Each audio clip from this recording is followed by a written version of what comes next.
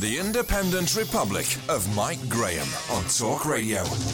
And here we are. It is Wednesday morning. I don't know where the sun has disappeared to. Yesterday was a beautiful day, I have to say. I was able to spend quite a lot of time out in the sunshine. Today, for some reason, the sunshine has disappeared. I don't know where it's gone. We'll try and get it back. But we will be talking about a great many things over the course of the show. Some will be sad, some will be happy, some will annoy you massively. Sir Gerald Howarth is going to be here. He's going to talk about the NATO summit, which is going on over in Madrid. Boris Johnson, of course, spoke yesterday about the situation with Moscow, with Russia, with Vladimir Putin. We're going to talk as well about Nicola Sturgeon and her wish to take to the Supreme Court the idea that referendums should not be decided by Westminster, but should be decided by the people of Scotland. She now wants a second referendum to get independence for Scotland. I know a lot of people in England will say, good riddance. In fact, people in England, many of them will say if we could vote in it, they would definitely get independence. But I would say to you that the union is a very important thing.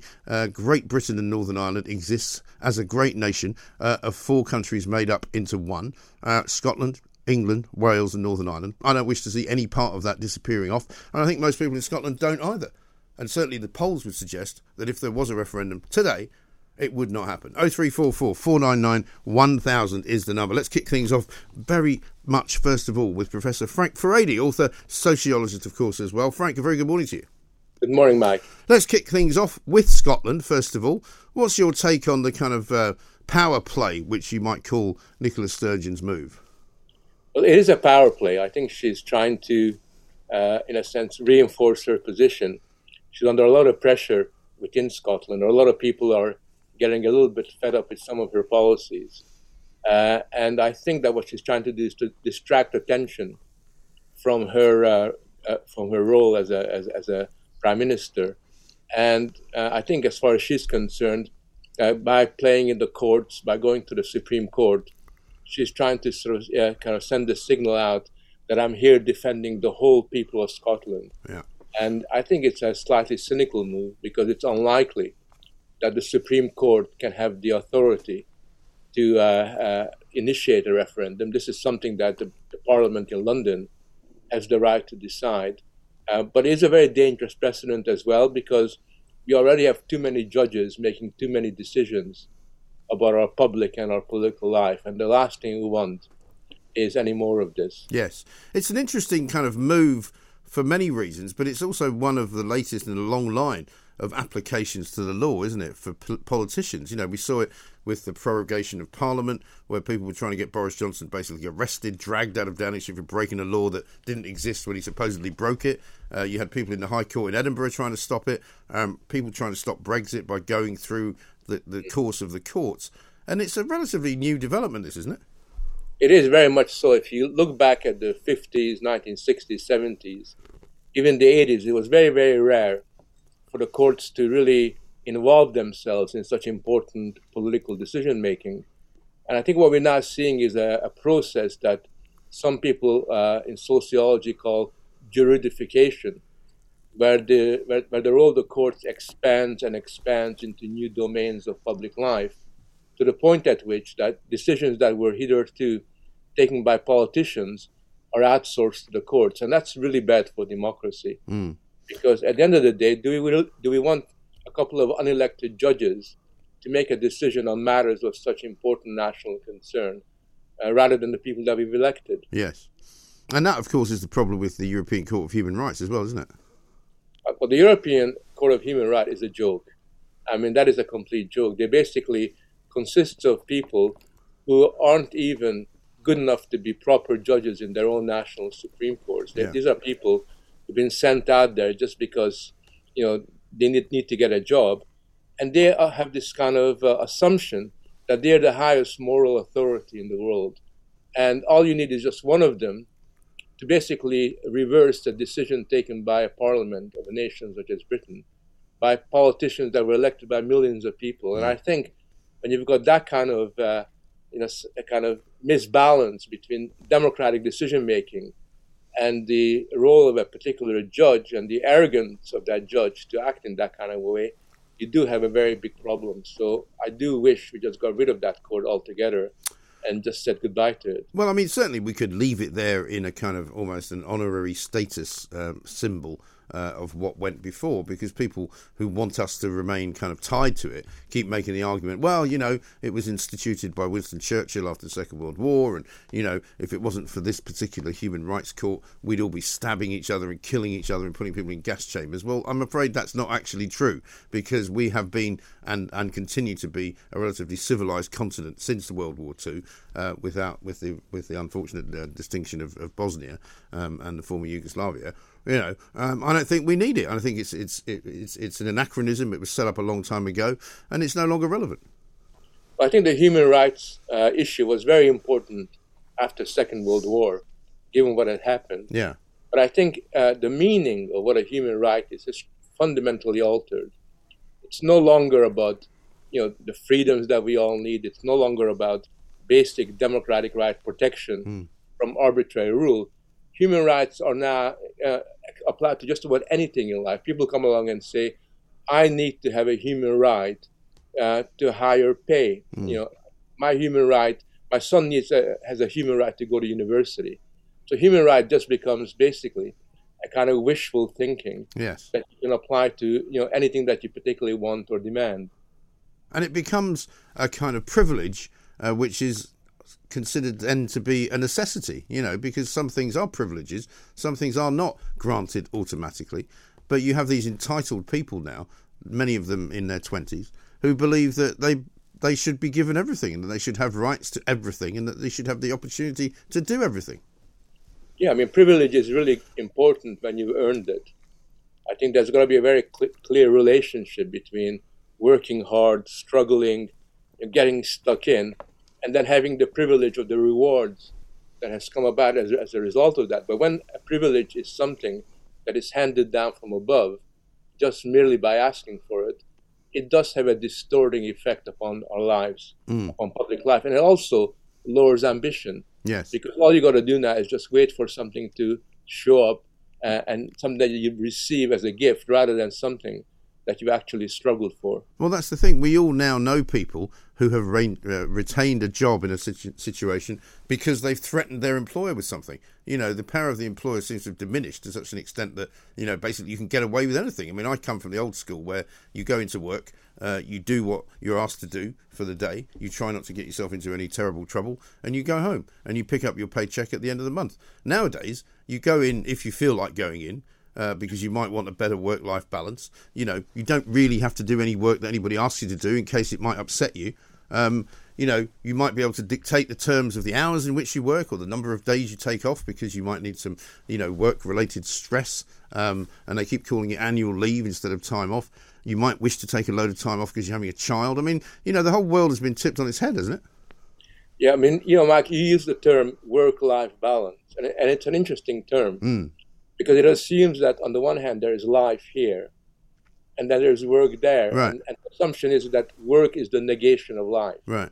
It's a kind of spiritual death that you really don't want to be involved in. And all the creative, important dimensions of work, which is really important for our human development, becomes implicitly devalued by the way that human resources managers use this. And I think that what has happened increasingly is that in most large places of work, the human resources sort of industry has expanded to the point at which everything becomes micromanaged, and they are in the position, rather than the employers, to basically say, this is what you can do, this is what you cannot do. So just to give you an example, this is something I'll never forget as long as I live. I go into my office in the university a few years ago, and I noticed that in the middle of the room, there's a filing cabinet that's been there, small filing cabinet. It's been there for days. And I tell the people, why don't you move this? Everybody's waiting. It says, it's not our job. It's not up to us. We have to wait until the people who've been trained that can do this. Right. This goes on for 4 or 5 days. In the end, I get so angry that I just pick up the filing cabinet myself, and I put it in the corner. Everybody just looks at me as if I had committed a cultural crime. Right. You don't do this. You're not trained to lift this thing. And when you think like that, society does become completely paralyzed in the workplace. Yes. Because there's no human interaction, no dynamic interaction. And everybody is so risk averse that nothing ever happens and nothing ever gets done. And funnily enough, that is a throwback for me rather than a look ahead to what the old trade unions used to do, the kind of Spanish practices that they used to get themselves involved in. But stay where you are, Frank. We've got much more to talk about, much more wokeism to address. And also, of course, we'll be taking your calls as well and talking about Scotland. This is the Independent Republican, Mike Graham on Talk TV. On the app, on your mobile, Talk Radio and Talk TV. Welcome back to the Independent Republican, Mike Graham, right here on Talk TV. We're talking to Professor Frank Furedi, who is, of course, an author and a sociologist. We've been talking about the Scottish attempts at another referendum, which may or may not come to pass. We shall see. We're going to talk in a moment about Boris Johnson and the COVID inquiry and where it all goes. But, Frank, I wanted to mention one story to you. I don't know whether you've seen it, and it's the story that we talked about yesterday, actually. Michael Vaughan, the former England cricket captain, a man very closely associated with Yorkshire cricket. He was accused of some stuff which kind of didn't go anywhere over the whole inquiry into what was said to be racist behaviour and a kind of institutionally racist organisation. A letter, or an email rather, was written yesterday from the sort of diversity group inside of the BBC, saying that it was dreadful and horrible and ghastly that he was ever given his punditry job back. It turns out that after that, he's now decided to step back from the role. So he's kind of been cancelled, effectively, by these people who, despite the fact that he's not been found guilty of anything, despite the fact that he has denied the allegation against him, he's now not working at the BBC anymore. They've said that, you know, his contract remains, but he's not actually working.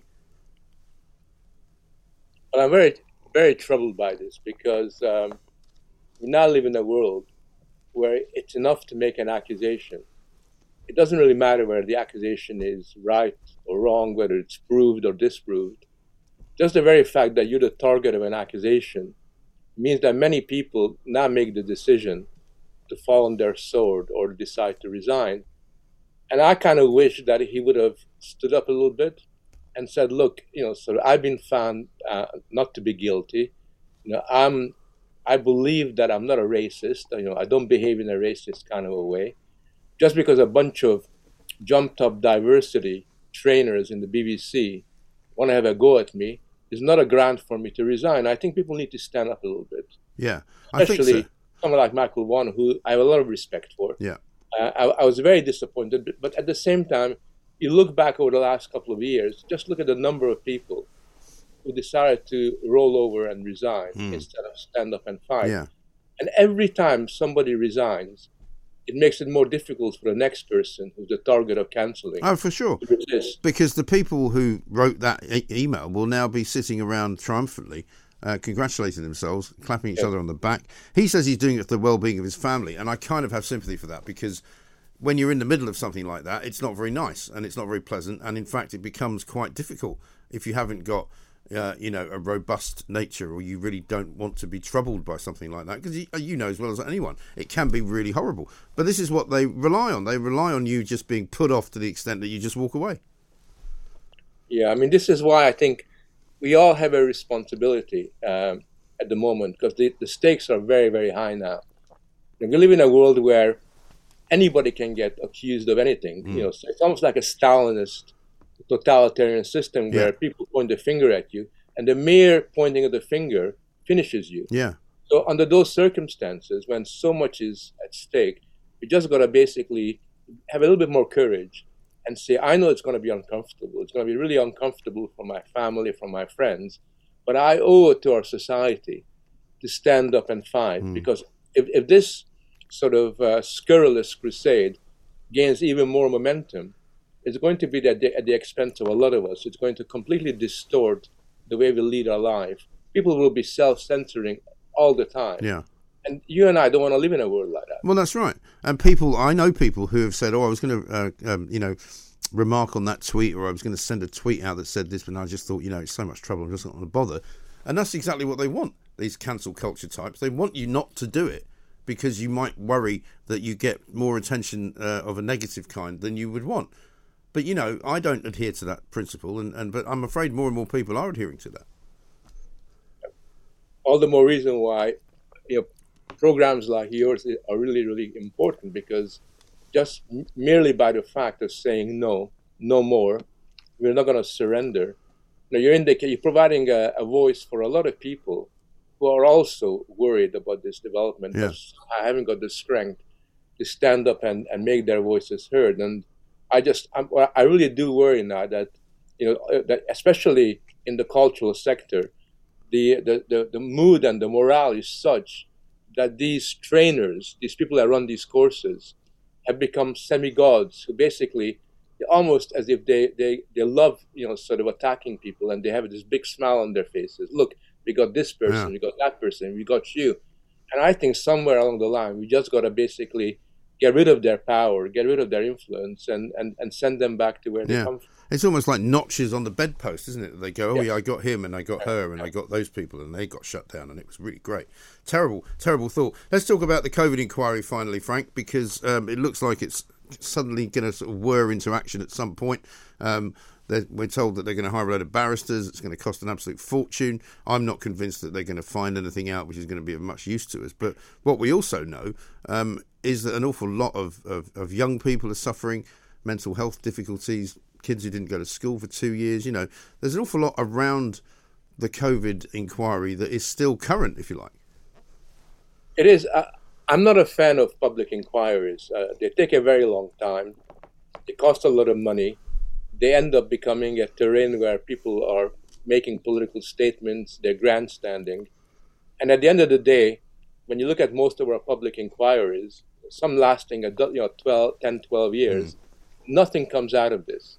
It becomes really an industry that benefits the legal profession and maybe some politicians, but everybody else isn't really helped by it. I would rather that we had politicians with the courage to say, this is what we learned from COVID. This is what we're going to do. These are the steps that we're now taking so that these coming years we're better prepared. I would far rather that we had a debate about the future than go over the past and just basically mull over everything. Yeah.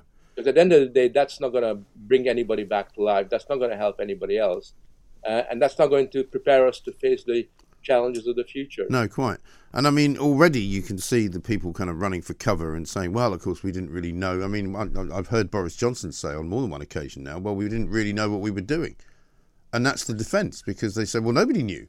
So therefore, you can't blame us for getting it wrong. And they kind of go, well, that's not really an excuse. It's not an excuse, but at the end of the day, if we read history backwards and we mull over all the mistakes that were made during the course of it, all that we can do is just basically say, oh, well, there were bad things happened, rather than focus our attention on the fact that we're in a very difficult moment at this point in time. I think British society needs all of its moral and intellectual resources focused on how we deal with inflation, the public health problems, the war in the Ukraine, rising price. I mean, all these things are huge issues, much bigger than anything we faced since 1945. Yeah. But let's focus on that rather than have this kind of drama, a rerun of COVID again, at a time when we just simply haven't got the mental energy to even face the challenges that are in front of our eyes today. Yes. And I guess the difference between now and 1945 as well is that we don't have a kind of unity of purpose anymore. Whereas after the Second World War, everybody kind of knew what had to be done, and it was just a matter of how you achieved that. Whereas now, you've got a lot of disparate voices not agreeing on what has to be done.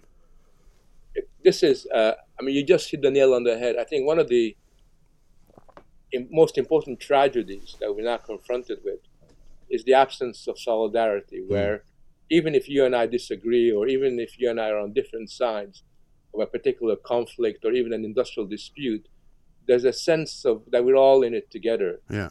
That at the end of the day, if I benefit from something, then that's not going to be at your expense. That kind of sense of a zero-sum intellectual and cultural attitude that it prevails today is very, very bad. And somewhere along the line, especially now that a lot of people are demanding more money from their employers, a lot of people are saying they're going to go on strike, all these things, we just got to somehow work out a way of working out, some kind of common forum where we understand that, we can't just simply go at it alone. We need to somehow do these things together. Yeah, I think that's absolutely right. Frank, thanks very much indeed. Always good to talk to you. Professor Frank Furedi, author and sociologist there on the state of play, the place that we are in, where we find ourselves. We'll talk some more about this coming up next. This is Talk TV. On the app, on your smart speaker, Talk Radio and Talk TV.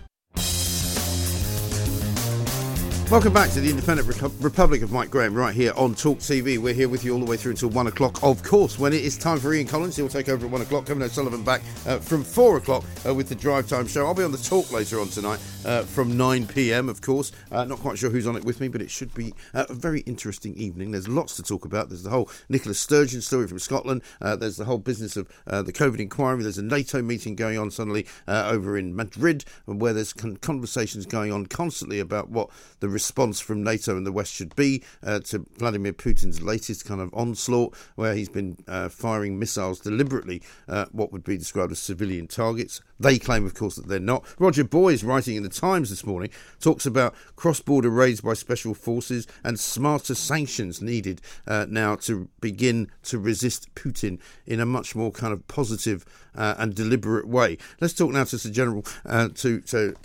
Gerald Howarth, a Conservative MP and former Defence Minister, of course.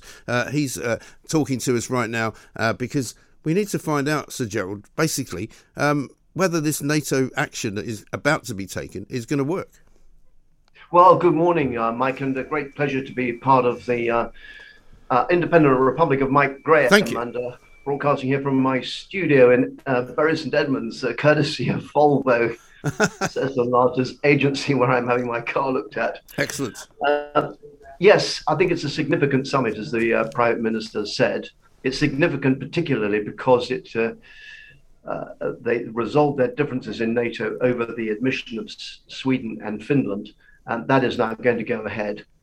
And of course, what concerned Putin allegedly was the increase in NATO activity, and that's why allegedly he invaded Ukraine. Of course, the reason why he invaded was because he was trying to rebuild the Soviet Empire.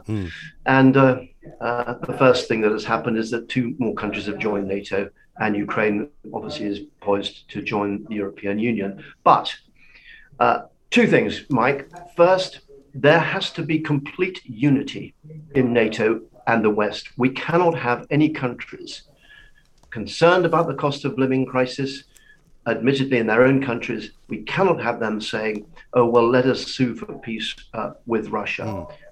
Putin cannot be rewarded for his intolerable aggression.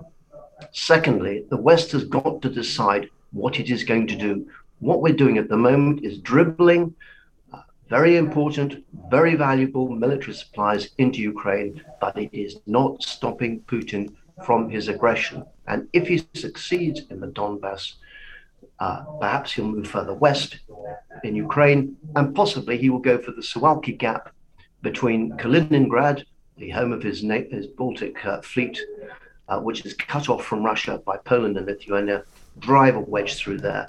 So there's everything at stake, and I fear that the West is basically constantly behind the drag curve. It needs to decide at what point they're going to check Putin's advance. Well, exactly right, because I think, as Roger Boys points out, it's all very well doing what we have been doing up to now, but it's effectively treading water, really, because nothing's really changing. The sort of the balance of power appears to be more or less the same. And when the whole conflict started, Vladimir Zelensky was very clear. He said, if this is not stopped here in its tracks, Vladimir Putin will continue on and go to other countries. He won't leave it at Ukraine. If he gets a victory here, he will continue to move forward. Absolutely. He's made it perfectly clear in his speech last year, which we in the West ignored. He made it perfectly clear that it is his. He bitterly resents the fact that the Berlin Wall fell and that the Soviet Empire collapsed. And that view is shared by a lot of Russians. They share his resentment, which is why they support him. It's not because they're being fed a load of lies, which of course they are. It is in part because they believe in those lies. So it is absolutely imperative that we end this stalemate, because the stalemate will only go one way, and that is in favor of Russia, because they have overwhelming force. Yes. And even if we are supplying these magnificent hand-held anti-tank weapons en law, and each time they're fired, apparently, the Ukrainians say, God save the Queen, bless them. This is not itself going to resolve this crisis. And as you rightly say, if he succeeds here, where next? And we've already seen the threatening noises he's made to Lithuania because of the imposition of sanctions on Kaliningrad. I'm afraid to say the West has got to face up. Fortunately, we have a very good new Chief of the General Staff, the head of the army, General Sir Patrick Sanders, who is really robust. I know him. I think he's a great man. And I think that he has spelled out to the British people what is at stake. And it is not just a question of Ukraine. It is the freedom of the West. The freedoms that we all hold dear in this country are at stake if we do not challenge this dictator. Because it's a very different conflict, isn't it, to the one that we saw in the Balkans, back in the 90s when the former Yugoslavia was breaking up and there were sort of factional fights going on, and it was a horrible war, and it did happen on European soil, but yet it wasn't seemingly a threat to anybody outside of that region, whereas this is. It is a threat because Russia is directly engaged. It wasn't directly engaged in the Yugoslav conflict. It was acting through proxies. But here it is a direct engagement. You're absolutely right. We do need to reassess. We have been configuring our armed forces to deal with counterinsurgency of the kind we've seen in Iraq and Afghanistan. Indeed, I first met General Patrick when he was preparing his brigade to go out to Afghanistan as the brigade commander, as he then was. That's how we've configured our armed forces, and they have done well at that operation. But, of course, we're reducing the number of tanks. I think we've got to revisit this whole thing, and I was very pleased to see that the Defense Secretary was reported as saying, although he's denied it this morning, reported he was going to say yesterday that we need to increase our defense expenditure. It isn't so much a question of increasing it to certain numbers. It's a question of buying the equipment that we need to secure our people and to secure our interests abroad. That is what we need. We do not have enough tanks. We will not have enough soldiers, even to operate alongside other allies. And we will not have enough aircraft or enough ships. And I'm afraid British people have got to be prepared that we've got to reconfigure ourselves to meet this threat, because if this threat is allowed to persist through cyber attacks, through disruption of our supplies, the cost of living crisis we all face at the moment, this is down to two countries. It's down to China and the pandemic and Russia with the oil crisis. And of course, they've stolen 800,000 tons of Ukrainian grain. And that is those are supplies which either have gone to the West or indeed would have gone to impoverished. Yeah, a lot of it was going to Africa, wasn't it?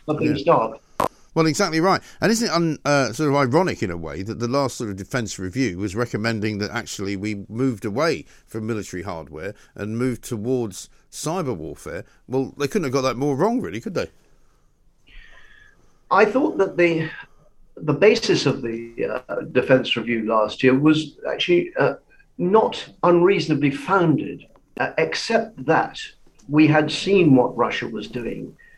First of all, in 2008, when they annexed part of Georgia, South Ossetia and Abkhazia, which they still hold, and then in seizing Crimea, part of Ukraine, in 2014. So the writing has clearly been on the wall, and we have ignored it. We've been complacent. We've been naive. We failed to think the unthinkable. The unthinkable has happened. It's about time people now started thinking the unthinkable for the future.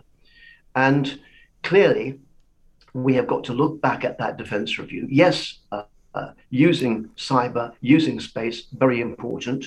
Royal Air Force, key role there. But at the end of the day, what's happening in Ukraine is an old-fashioned ground war with artillery and tanks, and of course, air assault. And we need to learn lessons from this to prepare ourselves in case, as General Sir Patrick Sanders, head of the army, said yesterday, we need to prepare for a war with Russia. I mean, that is the brutal truth. And the nation, I'm afraid, has got to recognize that we have got to switch our priorities. We've done a huge amount of public expenditure on the NHS and elsewhere. It is now defence which needs a priority. So, Gerald, thank you very much indeed. So, Gerald Howarth there, former Conservative MP, former Defence Minister, of course, as well, talking about those stark words. We must prepare for a war with Russia. That's what he said. This is Talk TV. The home of common sense. Talk Radio and Talk TV. Welcome back to the Independent Republic of Mike Graham right here on Talk TV. A lot of you very appreciative of Frank Furedi. One tweet here says, Frank Furedi is the most sensible person I've heard in years. What a great interview with Mike Graham. Well, that's very true. Paul in Hodston in Hertfordshire says, when is a referendum not a referendum? Answer, when the result is not what you want. Keep trying, Nicola Sturgeon. Well, I think the thing about Nicola Sturgeon and the wish for a second referendum is that everybody thought Indy Ref 2 had gone away. Everybody thought basically, look, you lost the first referendum. The majority of people in Scotland voted by quite a large margin to stay within the Union of Great Britain and Northern Ireland. Now she says they want to have another referendum because not only did the first referendum happen too long ago to be remembered, but basically the next referendum should happen before the next generation comes along, even though they said the last referendum was in fact a once-in-a-generation vote. So now they're asking for permission to have a referendum, but they say they shouldn't be asking for permission from Boris Johnson and the British government. They should be asking for permission from the Supreme Court. So that's where it is. We'll talk about that with the Scottish political editor of The Times coming up very shortly. But something else has come to my attention, which I feel I must raise with you. And it is, I'm afraid, on the subject of what can only be described as wokery. Because here's what's happened. The Halifax, which up to now has been considered to be a building society stroke bank. It used to be known as HBOS, didn't it? Halifax Bank of Scotland. Halifax has got a Twitter account in which they have basically put out a picture of somebody working at the Halifax with a little name tag on their lapel, which says Gemma, she, stroke, her, stroke, hers. Pronouns, you might say. Now, some people, quite rightly, have commented on it because, let's face it, Twitter is a public forum. Twitter is a place where people have conversations. It's a place where people have debates, sometimes not terribly nice debates, but they have debates in which they give their opinions. Now, an awful lot of people have reacted negatively to this particular post by Halifax because basically it looks as though they're just trying to be as woke as they can possibly be. Now, a couple of people have criticised them and they have answered in various different ways. Somebody called Andy from Halifax got into a conversation with one of the customers of Halifax who said he wasn't very happy about this pronoun business, saying quite rightly that it's kind of detracting from the main business at hand. Why are you doing it? I might close my account.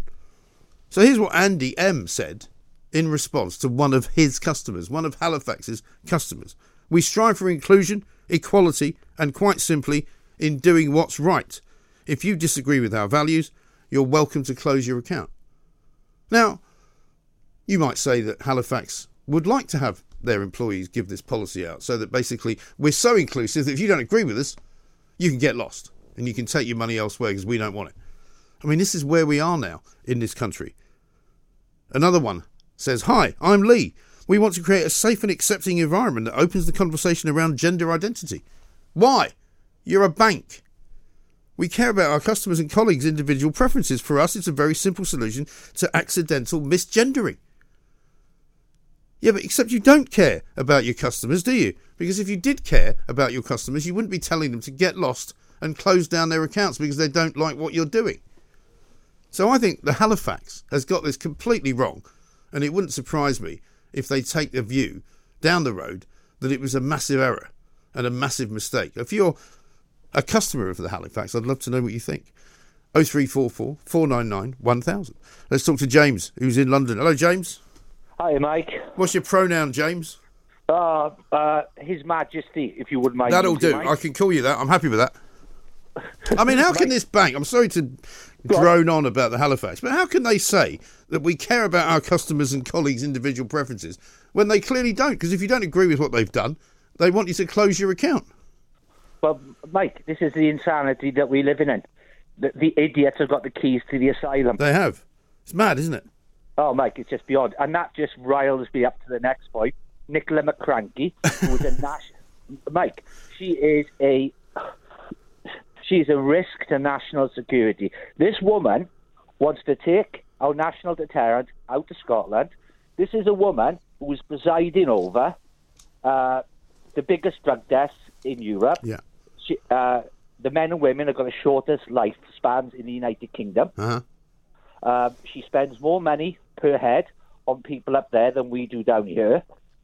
She wants to keep the Barnett formula. She wants to keep the pound. She wants to keep the Queen. I'm sorry, no to all of them.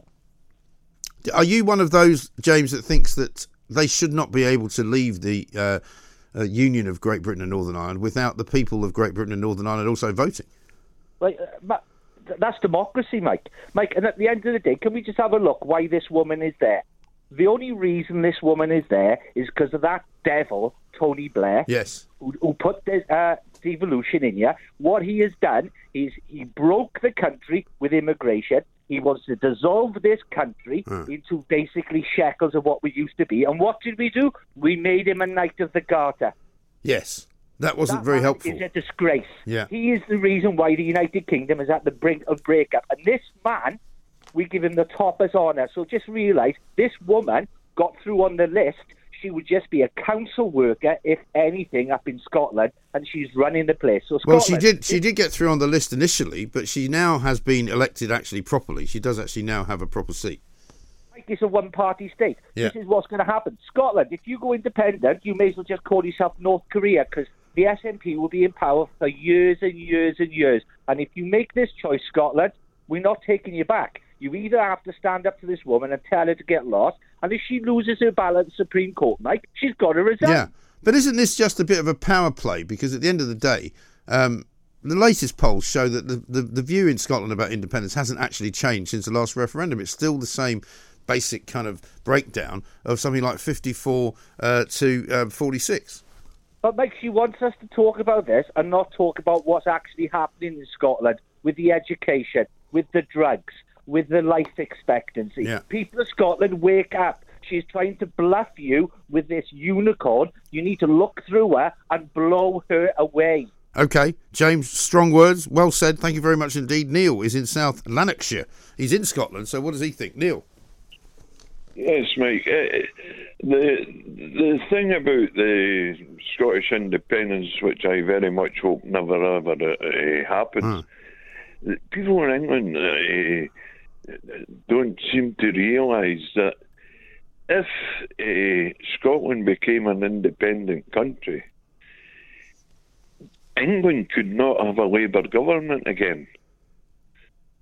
Tony Blair won the 97 election with 62 Scottish Labour MPs. Right. How could Labour get a majority without a big contingency of Scottish Labour No, they MPs? can't. You're absolutely right. They can't do it. But you're saying if they didn't have Scotland as part of the Parliament, that they could then perhaps form a government. Yeah. Well, I mean, to be fair, the Tories haven't got anybody up there either. No, but it's virtually mathematically impossible for Labour to become the British government if Scotland is independent. Well, it's impossible for them to become the government if Scotland is part of the Union as well, because they haven't got any MPs anymore. No, we'll get over this nationalist thing. Yeah. She'll be caught out eventually. Getting back to Tony Blair, I don't like mentioning his name, but if you're old enough like me to remember the 97 election campaign, his mantra was education, education, education. Right. You remember that? I do. What he was selling to the British people was he wanted the education system in the whole of the UK to be as good as it was in Scotland at the time. Right. Now Scotland's education is a way, way, way down in all the league tables, international league tables, compared to where it was in 97. Yeah. Since the SNP became the Scottish government, education has went down and down and down in the rankings every year. And what is that about? Their only emphasis is getting independence. They're not interested in anything else. Yeah. But yet, as far as my understanding goes, the polls say that the result would be the same as it was the last time. I think so myself, yes. Yeah. But there's always, you can't sleepwalk into these things. I mean, nobody could foreseen Donald Trump becoming a president. Right. Crazy things can happen if you get down a certain path. And one of the things I'm worried about is they're on about the bordering Irish Sea. Right. There must be a massive land border between Scotland and England if Scotland becomes independent. Yeah.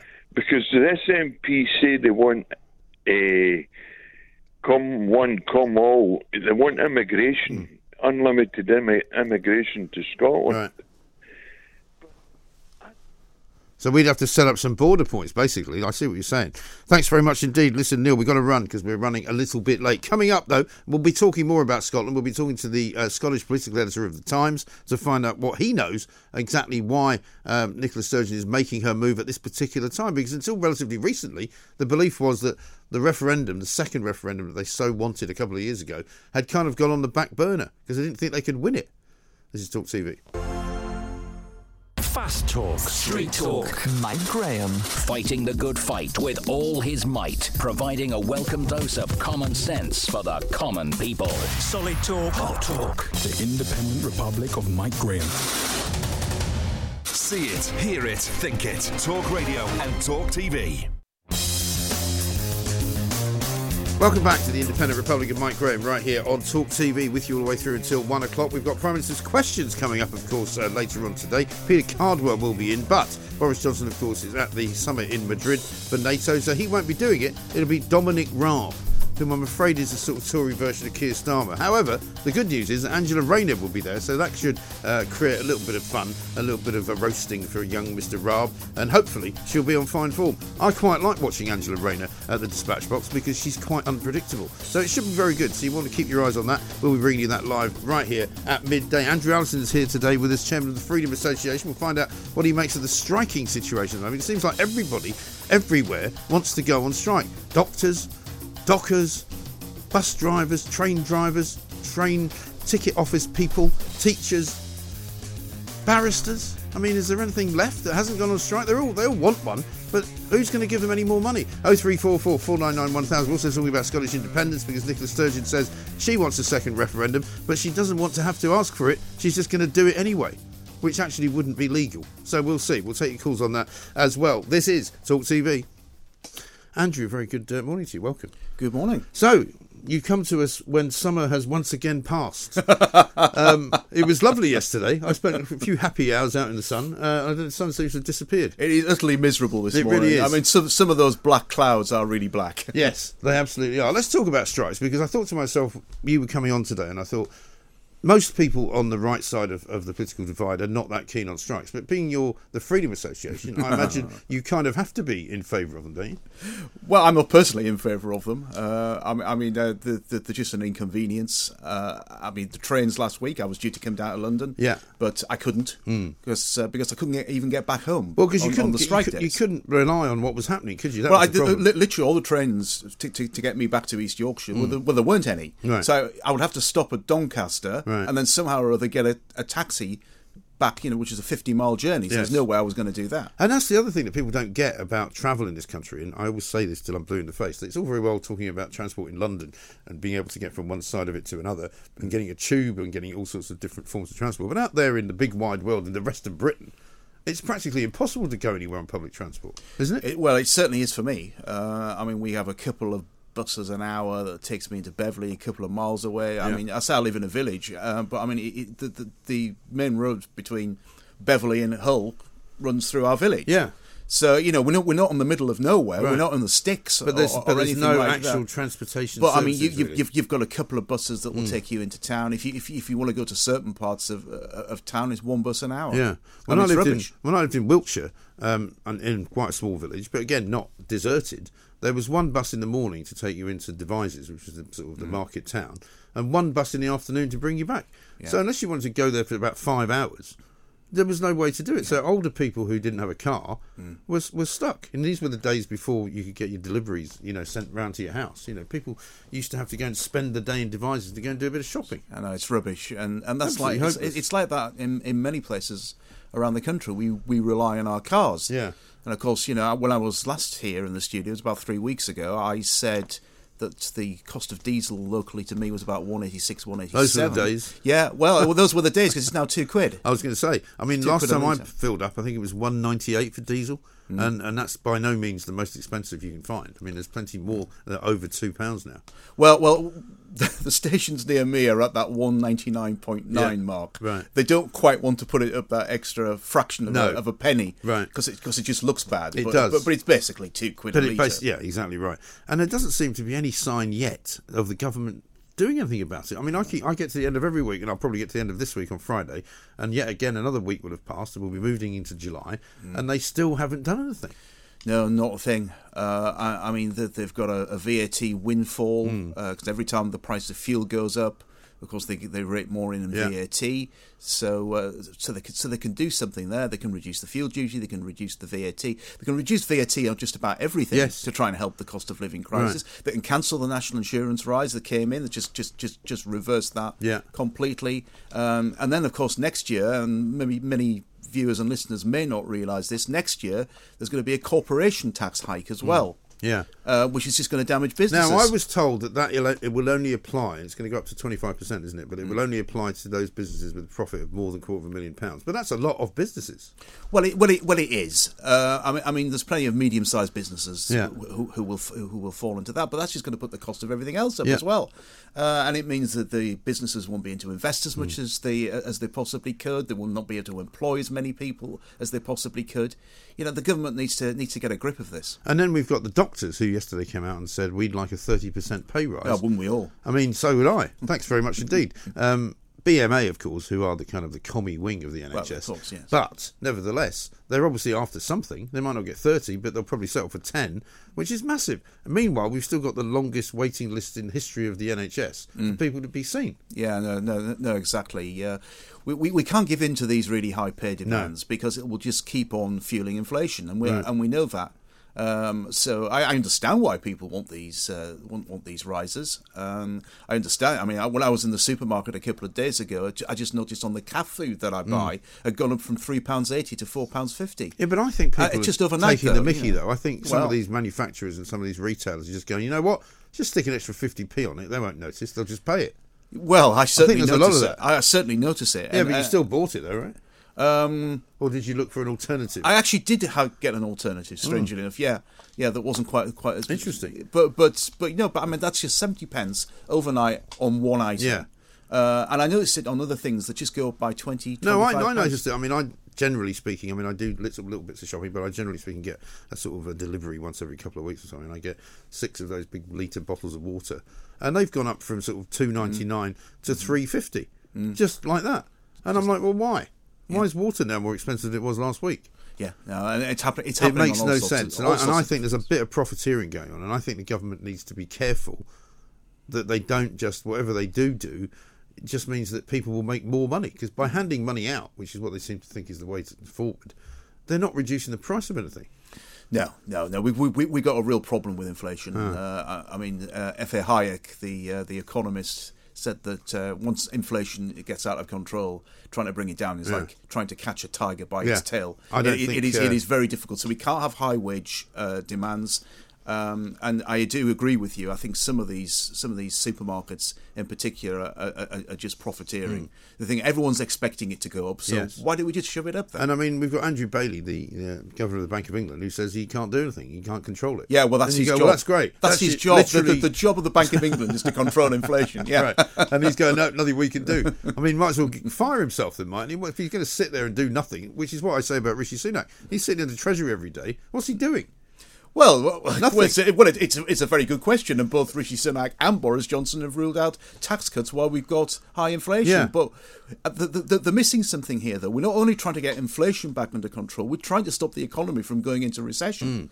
And I'm afraid with sky-high taxes, people really struggling to pay their bills, the economy is likely to go into recession, and we have to try and stop that. I know. So if now is not the time to cut taxes, when is the time? When is the time? Exactly right. And when they keep saying, "Well, we're coming out of the pandemic and we have to repay all the money that we borrowed," well, maybe now's not the time, as you say. Let's talk about a bit of a cultural clash, which is, of course, the Michael Vaughan cricket story up in Yorkshire. I know you're a fan of Yorkshire cricket, and you may well be a member of it. our own Darren Gough, I think, is now running it, isn't he? Darren Gough is running it. Strangely enough, I'm not a member of Yorkshire County Cricket Club, because I was always a member of Durham, where I came from, and now I'm a member of Middlesex because I'm in London quite a lot. Oh, okay. But I mean, I have been to Headingley on many occasions. Yeah. I mean, Michael Vaughan is denying this racism charge. Right. Apparently, he said to a group of Asian players, "Oh, there's too many of you lot. We'll have to change that." Yeah. It could have been a joke. Yes. He's denying he even said it. He can't recall saying it. And this came up as part of the kind of inquiry into the racism in Yorkshire County Cricket Club. So you've got Michael Vaughan saying that he didn't say it, but even if he did say it, it was probably a throwaway line. We've got absolutely no idea in what context this was said in. The one thing that I would say is that there's no proof one way or the other whether he said it. No. And if he did say it, in what context he said it. Exactly. So there are literally no facts here. There are no facts, but there's a group of BBC employees who have written letters saying we're very uncomfortable about him working for the BBC commentating on cricket. Yes. So this guy's character is being assassinated. Yes. On pure hearsay. On pure hearsay. And he's now, much to my chagrin, because I talked about this story yesterday and how ridiculous it was that this letter had been written, because the words that they used to describe how they felt about what had happened were so over the top and ridiculous, that they were sort of, they felt tortured, or, they were feeling great levels of anxiety, and it was bringing back all sorts of horrific things that had happened to people. And you're going, he's commentating on a cricket match. Yeah, exactly. I'm sorry, I think you might be taking this a bit too seriously. But one of the most amazing things I heard was on another place, as we call it, another radio station. They interviewed some diversity champion, who basically said, well, of course, effectively there's no smoke without fire. So if somebody's made an allegation, it must be true. And you're kind of going, sorry. No. And we know that over and over again. We've had members of Parliament accused of all sorts of heinous crimes. Yeah. And they've just been allegations, and they haven't been true. But the wokists, of course, always say, yes, but they just couldn't be proven. Doesn't mean it didn't happen. You go, well, actually, it does mean it didn't happen. If they weren't proven, it means it didn't happen. Unless you're found guilty in a court of law, it didn't happen. So Michael Vaughan has been found not guilty of anything, has denied the charge, has not been proven to have done anything wrong, and yet has now taken a step away from the job. The BBC still insists that he's under contract to them, and that he's only gone away temporarily. But this is what happens now, is people put such relentless pressure on people and on individuals that they feel that they have to walk away. Yeah, I think he's still doing some work for the Telegraph, though. Yeah. Because he writes a Telegraph column, and he does a new podcast now with Phil Tufnell, which is actually rather good. If you're a cricket fan, I think people would enjoy it. So I hope that the Telegraph is still sticking with him. He's still continuing to do that. Because he's a lovely guy. He's a former England captain. He's a former England captain, mate, but he's a lovely guy. People do respect him. No one has ever accused him of racism or anything like that before. And I just think it's just totally wrong that he can be traduced in this way on pure hearsay. And also, it's another case of the tail wagging the dog, isn't it? In the BBC, yes. In the BBC, but also in other companies. I remember reading a piece about Jordan Peterson's new book was coming out, and there was a big meeting organised in the publishing house in Canada where it was being done. I think it was Penguin or something like that. And the workers and all the people who were sort of, the mid-level and lower-level kind of, workers in business were saying, we don't feel comfortable publishing this man. He's an absolute, misogynist, anti-woman, this, that, and the other. And happily, the people that run Penguin said, well, unfortunately for you, if it wasn't for Jordan Peterson, you wouldn't have a job, because he's one of our top-selling authors, and we're going to publish the book. If you don't fancy working here, you can leave. Yeah. Thank God that there's somebody and some people that do that. But we've got to stop for a moment. We'll come back with more of the wokery and the wokists that are ruining the world. We are talking, of course, to Andrew Allison, and we'll talk to him some more coming up after this. On the app, on your smart speaker, Talk Radio and Talk TV.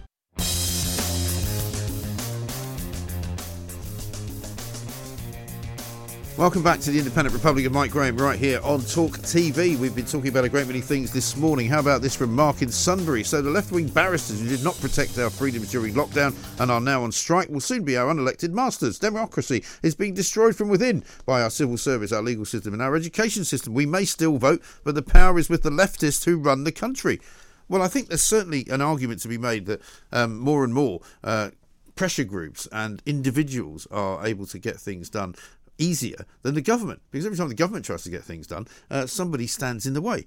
But one of the things that's currently going on up in Scotland, north of the border, is that Nicola Sturgeon, the First Minister, has decided that the waiting is over and she's not willing any longer to be handing herself in to the Westminster elites to ask for another referendum. She says she's just going to go ahead and do it. And she's gone to the Supreme Court to see whether there's a law that will allow her to do that. Let's talk to Kieran Andrews, who's the Times Scotland political editor, also author of Break Up, How Alex Salmond and Nicola Sturgeon Went to War. Kieran, a very good morning to you. Hey, Mike. Now, you'll probably tell me that I'm talking absolute rubbish, but this kind of came out of the blue a little bit, didn't it? So we knew that there was something coming from Nicola Sturgeon. She has made clear that she wants to push for a second independence referendum to be held in October next year. Right. What was a bit of a surprise yesterday was the fact that she referred herself to the Supreme Court to rule on whether or not that's legal. Most commentators, most legal experts believe that it is not, that Holyrood can't hold a referendum because the relevant powers over the Constitution sit at Westminster, and the UK government said it doesn't want to hold another referendum. And there's a suspicion that this is more gearing up towards the next general election, because crucially what Nicola Sturgeon added was that if her plan is shot down by the Supreme Court, then she will go into the next general election, whenever that may be, campaigning that if a majority of people vote for the SNP in Scotland at that general election, she will take that as a mandate to open independence negotiations, which is quite a big shift for the SNP. That's a pretty major policy shift for them. And it's quite a clever move, isn't it, really? Because obviously everybody knows that those who vote for SNP at a general election or at a local Holyrood election don't always do it because they want independence for Scotland. Well, it's certainly a clever move to galvanise support at a general election. I mean, it comes with pretty big risks, though, that move. Even at their height, you know, the SNP in 2015, the best result they've ever had when they returned 56 of Scotland's 59 MPs. They won 49.97% of the vote. Yeah. So even on their very best day, a remarkable result that was, they didn't actually get over the line that they have now drawn for themselves for any future, potential constitutional general election. I mean, it will make them more relevant than they may have been. You know, this was shaping up to be very much a clear fight between Labour and the Conservatives, even in Scotland, with the SNP slightly sidelined. They have got themselves on the pitch, but it's a pretty big risk for if she truly believes in the dream of independence. Yeah, and how unpopular, I suppose, is the right question to ask, is she compared to the way she was? Because she was really popular at one point in Scotland before the pandemic. She took a bit of a hit during the pandemic because of all the restrictions that she put on people. I mean, I know personally lots of formerly SNP supporting people in Scotland who now say they won't vote for her. Well, the polls have kind of oscillated quite a lot with Nicola Sturgeon. Again, that period around 2015, she was incredibly popular, booming. That dipped a couple of years later as she tried to force a vote on independence after the Leave vote in the 2016 EU referendum and the 2017 general election.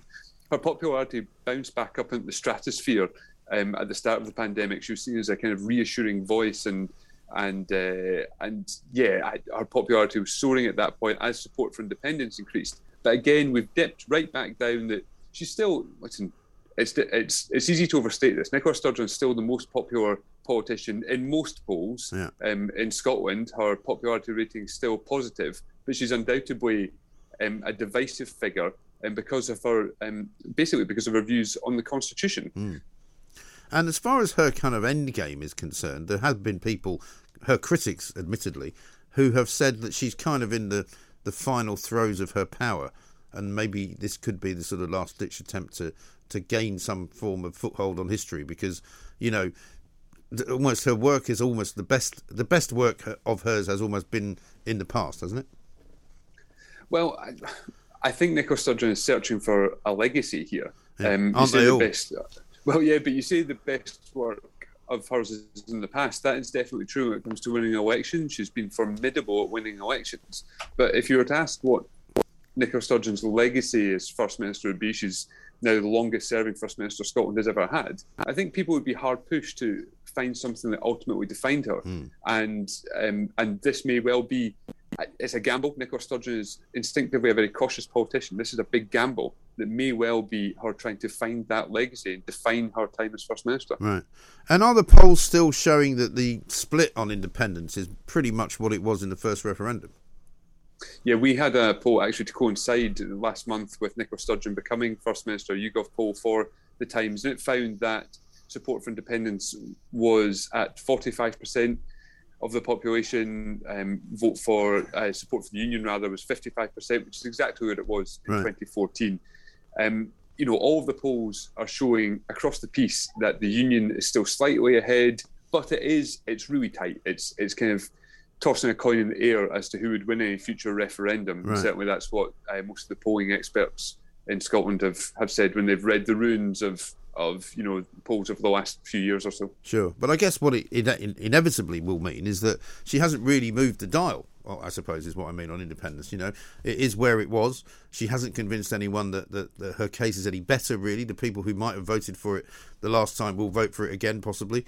And she just feels to me, I used to know her quite a bit when I worked up there, and she seems to have lost her lustre a little bit. She's become, as you say, more cautious. She's less sort of flamboyant than she used to be. She's less kind of, in a way, approachable, I suppose, than she used to be. I've never heard anyone describe Nicola Sturgeon as flamboyant before, but I'll well, take you that. should have seen her in Reganos back in the early part of this century. But what's certainly true, and her critics and pro-union campaigners have pointed that out multiple times, that there has been a vote to leave the EU across the UK when Scotland voted decisively remain. Boris Johnson, seen as the potential mass recruiting sergeant for the independence, has been Prime Minister for a number of years, and yet the dial hasn't really shifted in terms of the headline number. So there's a question: if these things won't move, the population towards independence, what will? Right. And the SNP at the moment is a slightly tarnished brand, you'd have to say. They've had a couple of scandals, which their enemies will happily point out. And the ship doesn't appear to be particularly united either. Yeah, there's a sign that the Teflon coating is certainly starting to scrub off slightly with the SNP. And the group at Holyrood is actually still pretty united. They are of one hive mind on the vast majority of things. Whether or not that's healthy, I'll kind of leave to others to discuss. But what we're seeing, particularly with the group in Westminster, is it is massively divided. There's factions all over the place, and they also feel alienated from Nicola Sturgeon, from the group at Holyrood, a little bit left out of the loop and left in the lurch slightly. And I think it's no coincidence then that it is in the Westminster group that we're seeing most of the discontent and most of the scandals. Yes. They're bored with very little to do. Yeah, absolutely. And Ian Blackford's running the place, so I suppose you would perhaps go a little bit off the reservation from time to time. Thank you very much indeed. Kieran Andrews there, the Times Scotland political editor. We'll be hearing from Ian Blackford, of course, coming up in Prime Minister's Questions. But the SNP, they haven't really done it. Nicola Sturgeon hasn't quite managed it, has she?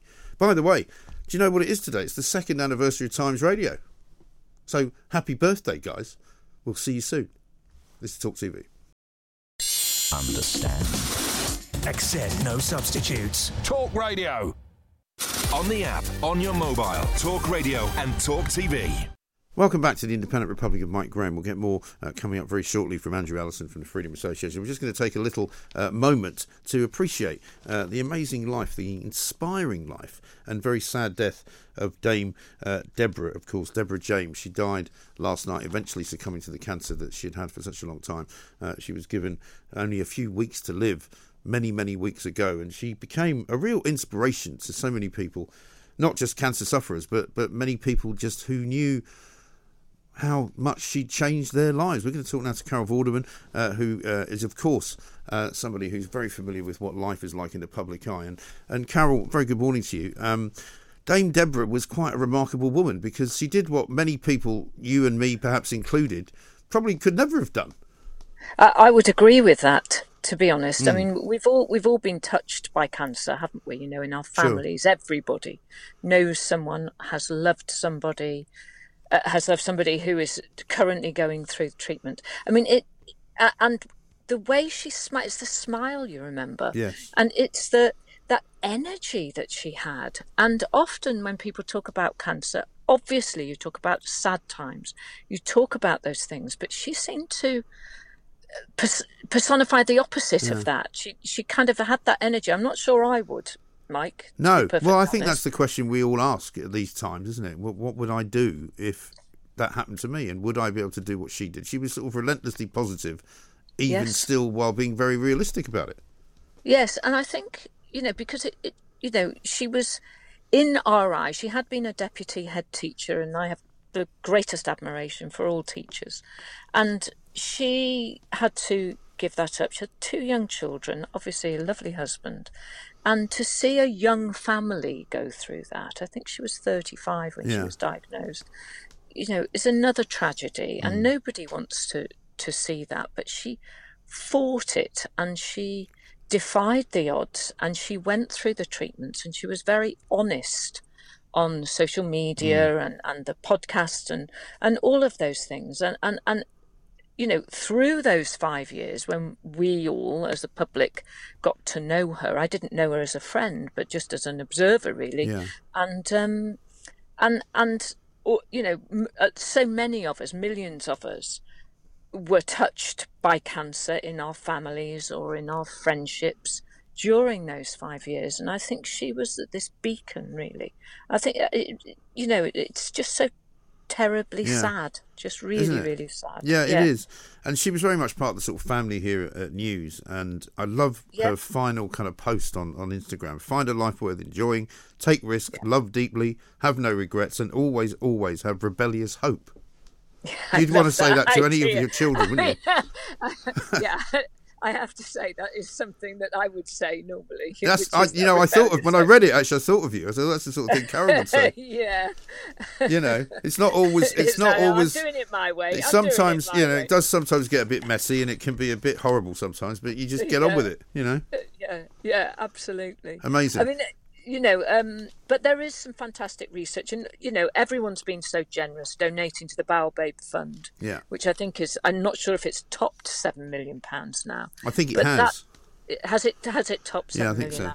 And I think yesterday it was just under. And that research is phenomenal at the moment. My daughter is a research scientist working in that field, and she's just finished at Cambridge, where there's a drug that's in that stage where it can specifically target tumours rather than people having to go through chemotherapy, which affects the whole of the body. So there are these things that are coming through at the moment, and with this money she has this legacy, really, where new drugs will come through, new treatments will come through, new diagnoses, faster diagnoses, which was one of her messages, wasn't it, all the time? Yeah. Just go and get checked, go and get checked, go and get checked, don't leave it. And that is a phenomenal legacy that she has left. Yes, it really is a remarkable story and a remarkable woman. Well, listen, it's a sad day, Carol, but thank you so much for taking the time to talk to us. Carol Vorderman there, who absolutely, as we all did, had such a great deal of admiration, and terribly sad story. Andrew Allison's here. You felt as though you knew her, really, even though you didn't, Yeah, I mean, she really is, or was, inspirational. I mean, she could have got very angry with life, shut herself away, but she didn't. Yes. She used her illness to raise awareness of it, to raise money for it, and to try and make life better for other people. And who knows how many people's lives will be saved because of what she did. Exactly. You know, so, I mean, inspirational, the same way that Captain Sir Tom Moore was inspirational. Yeah. And even though she was so desperately ill and dying, she still brought a huge smile to your face, didn't she? She did. And you can donate. We're going to be raising more funds, of course, for her in her memory. Babe is the name of the fund, and you donate at Just Giving. And we've just got it there on the screen.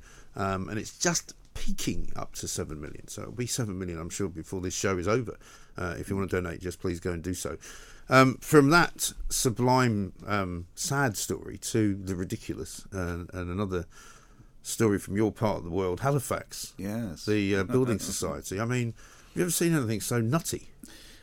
Well, it's. I mean, actually telling your own customers to shut their account if they don't like it. I know, and this whole pronouns thing. Yeah. I mean, I was looking on Twitter, actually Facebook, a few days ago, and it's someone's daughter who now identifies as non-binary. Okay. So they're the they and them bit. Right. And the writing, don't they look good? Yes. I'm really and the whole thing is just totally ungrammatical. It doesn't make any sense. It doesn't make any sense at all. No. Where you're doing it, but now, I mean, I picked up a story that said that, was it in the BBC, where they're being told that there are about 150 different types of gender, Yes. or something like that. The whole world is going completely mad. Yeah. You know, people are dying in Ukraine. People are being bombed out. All the atrocities, the war crimes that are going on.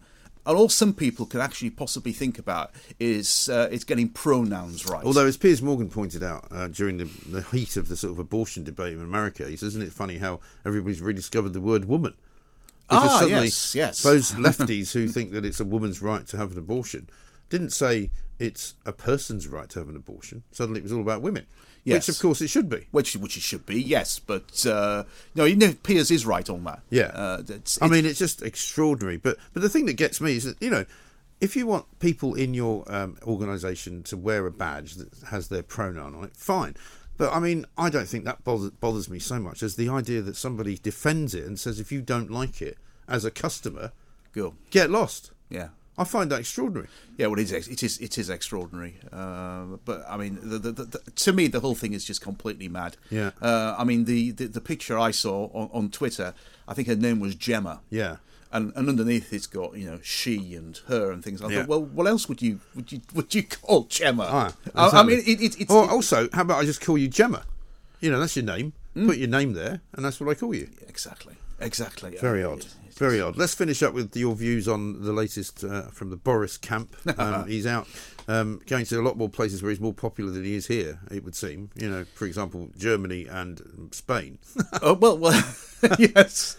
Where he would go almost anywhere rather than go to Doncaster the other week because he didn't fancy going over from the local Tory sort of members, I suspect. Well, no, he didn't seem to, and I like the expression that he was hot-footing it from Germany. It's because the Germans are so green they wouldn't put the air conditioning on in Bavaria. And if you go to Bavaria at this time of year, it is very, very hot. Yeah. Well, that is ludicrous, isn't it? I mean, that's when you also know the world has gone mad. You know, we have come this far as a civilization to have invented air conditioning to keep us cool.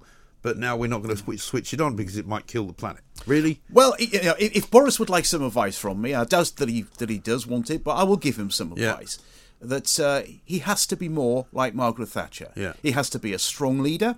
He has to, and not just internationally, but domestically as well. He's got to look at low taxation. Yeah. He's got to look at a limited government and stopping the government just poking its nose in. All where over it's the not place. required. No, I think we need a right. smaller state in that respect. That's where he needs to go, because if he doesn't go in this direction, in other words, if he just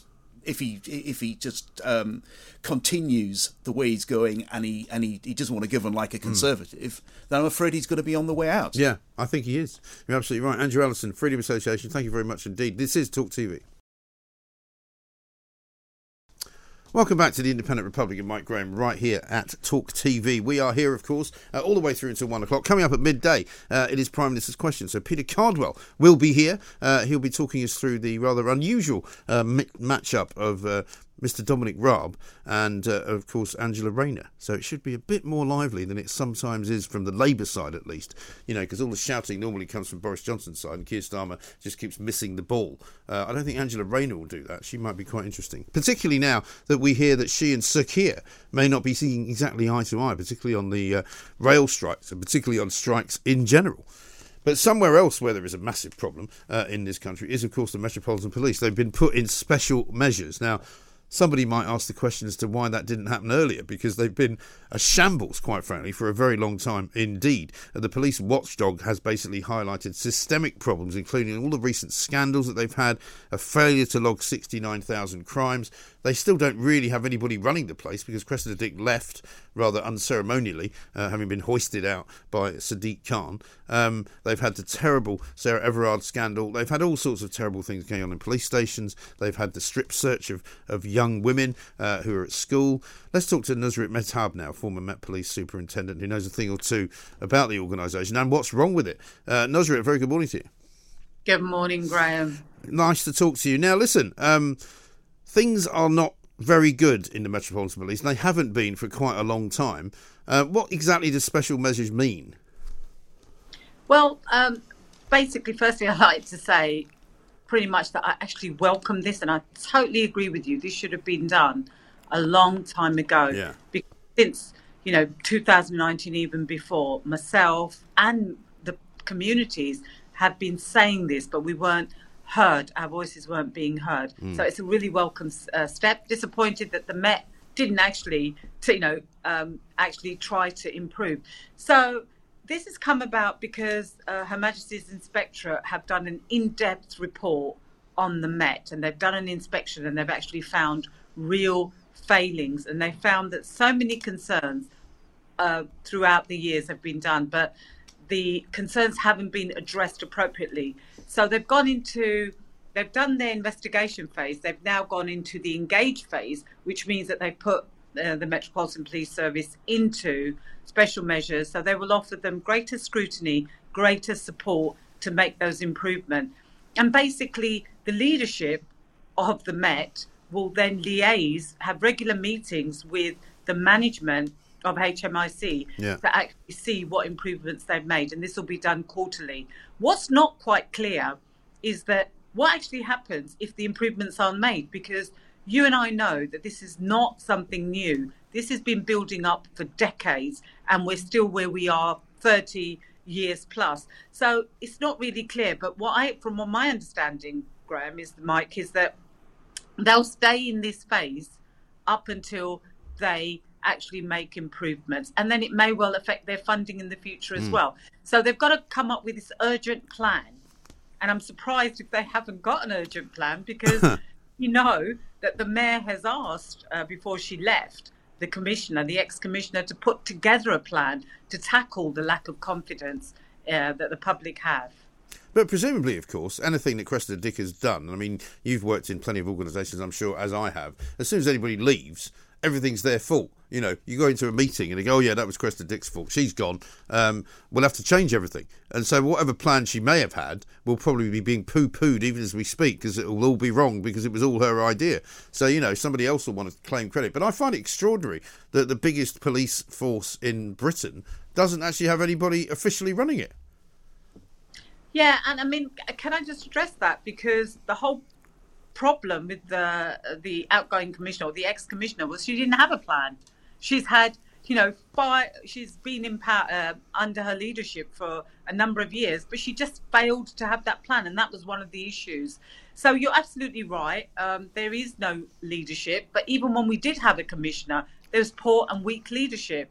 Now, there's two candidates that are going through the process, and they're towards, I think, having interview towards the end of the process. Yeah. But what is different about those candidates? There is nothing that they bring that's new to the table.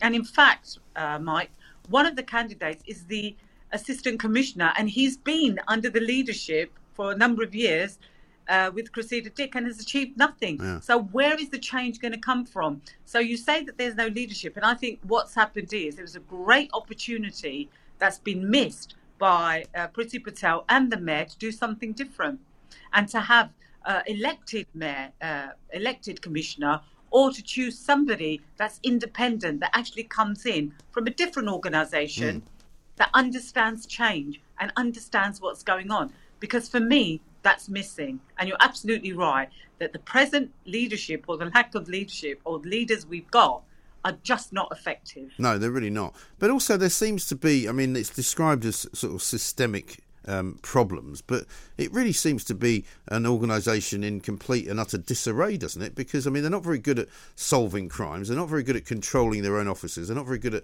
controlling what their officers do or say or exchange on social media.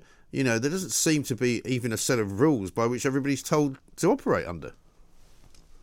And that's where the special measures come in, because they are a failing organisation. And isn't it a shame that we live in a society now, the times are that we have a government that is, making the very laws that they're, breaking the very laws that they're making. They don't, they're deceiving and betraying the public. And then we have a police service that's under inspection and special measures. People of London deserve better. The country deserves better. And we're being failed by both the government and the biggest police service in the country. Yeah, amazing. And I mean, as a former police officer, senior police officer yourself, I mean, what is it about the cops that they can't seem to solve any crimes? I mean, we just recently had that incredible statistic that there's something like 1 million burglaries that have not ever been solved in the past couple of years up and down the country. It seems to ordinary people looking in, that seems incredible. Because, over a period of time, and this is not an excuse, but over a period of time, resources have been cut. Priorities are different. Priority isn't burglary. It's violence against women and girls, male violence against women and girls. So we have a situation where the resources are not being used effectively because they've been stripped over time. So there's a number of reasons. But, quite honestly, Mike, that's no excuse. You should be able to work and to deal with priorities that need to be dealt with. That's where leadership comes in, and there isn't any leadership, and the leadership that's there is not effective. It's not doing anything, and that's why we have a situation where public confidence is really on the floor, and hence special measures. Absolutely the right decision. And on this one, I have to back the Mayor of London and his statement as to what's gone on with the police service. OK. Nusrat, thank you very much indeed. Nusrat Mehtab there, former Metropolitan Police Superintendent. There really is a massive problem at the heart of almost all police services or forces in this country, if you like. Greater Manchester Police have been put in special measures. Now you've got the Metropolitan Police put in special measures. What they need is not so much special measures as they need somebody who knows how to run the police service. Surely, to God. Somebody who knows how to arrest the bad guys, how to actually investigate a crime, and then push it all the way through the CPS into a conviction in the courts. That's what they seem to have forgotten how to do. Jackie says this, Mike, these pronouns are not about gender, it's all about authoritarianism and control. Making you comply is the goal, which is what all this woke stuff is about. If you dissent, then you're punished or cancelled. I can see that. Let's talk to Richard in Manchester. Hi, Richard. Good morning, Mike. Thanks ever so much for taking my call. My pleasure. I never mentioned it to anybody before, but I've had a 5-year stint of this prostate cancer business, and I've been up at the Christie Hospital in Manchester, which is world renowned and very, very famous, and they're great people. Are they looking after you well? Here I am. Good man. 14 years ago, so I did 5 years with them, and then they said I'm okay, carry on, and then all of a sudden 16 months ago, I had a shout that I'd got a form of leukemia, and I've been taking chemotherapy ever since. And it doesn't often make you sleep. No, I bet it does. And I mean, Dame, I don't know if you wanted to talk about Dame Deborah James, but I mean, she was an incredibly inspirational figure. I would imagine, particularly to somebody like yourself who's being treated for cancer. Absolutely. And if I could measure up to 1/4 of an inch as good as her and what she has done for people. If anybody's got cancer, don't be afraid. Just face it head on as she did. And honestly, at the end of the day, you can virtually every week pick something up where they found a new cure, not something that they're going to experiment with for years. They've actually found it, and it goes on and on and on, and I'm so enthusiastic about it that if anybody mentioned it to me, I just say, go and get it checked out by the finest doctors in the finest country in the world, and that includes America. We've got the finest over here, honestly, Mike. Listen, very well said, Richard. Thank you very much indeed. We do have some fantastic people that work in the NHS. We do give the NHS a going over when it makes mistakes, but let's not forget there are some fantastic people. Hey, by the way, here's one for you. Nicola Sturgeon, right? The last referendum cost 15.8 million quid. Should we really be giving them that kind of money to run another one? I bet you it's gone up as well. This one will cost 30 million. I don't think we can afford it. Let's just tell her to get lost, shall we? See you later. This is, of course, Talk TV. Talk Radio. Across the UK. Online, on DAB, and on your smart speaker. The Independent Republic of Mike Graham. On Talk Radio. If you enjoyed that, be sure to catch the whole show 10 till 1, Monday to Friday on Talk Radio via DAB, online or via the Talk Radio app. And if you have an opinion on the stories we cover, we'd love to hear from you. Call us on 0344 499 1000 or tweet at Talk Radio during the show to have your say. Mid-morning with Mike Graham. Talk Radio.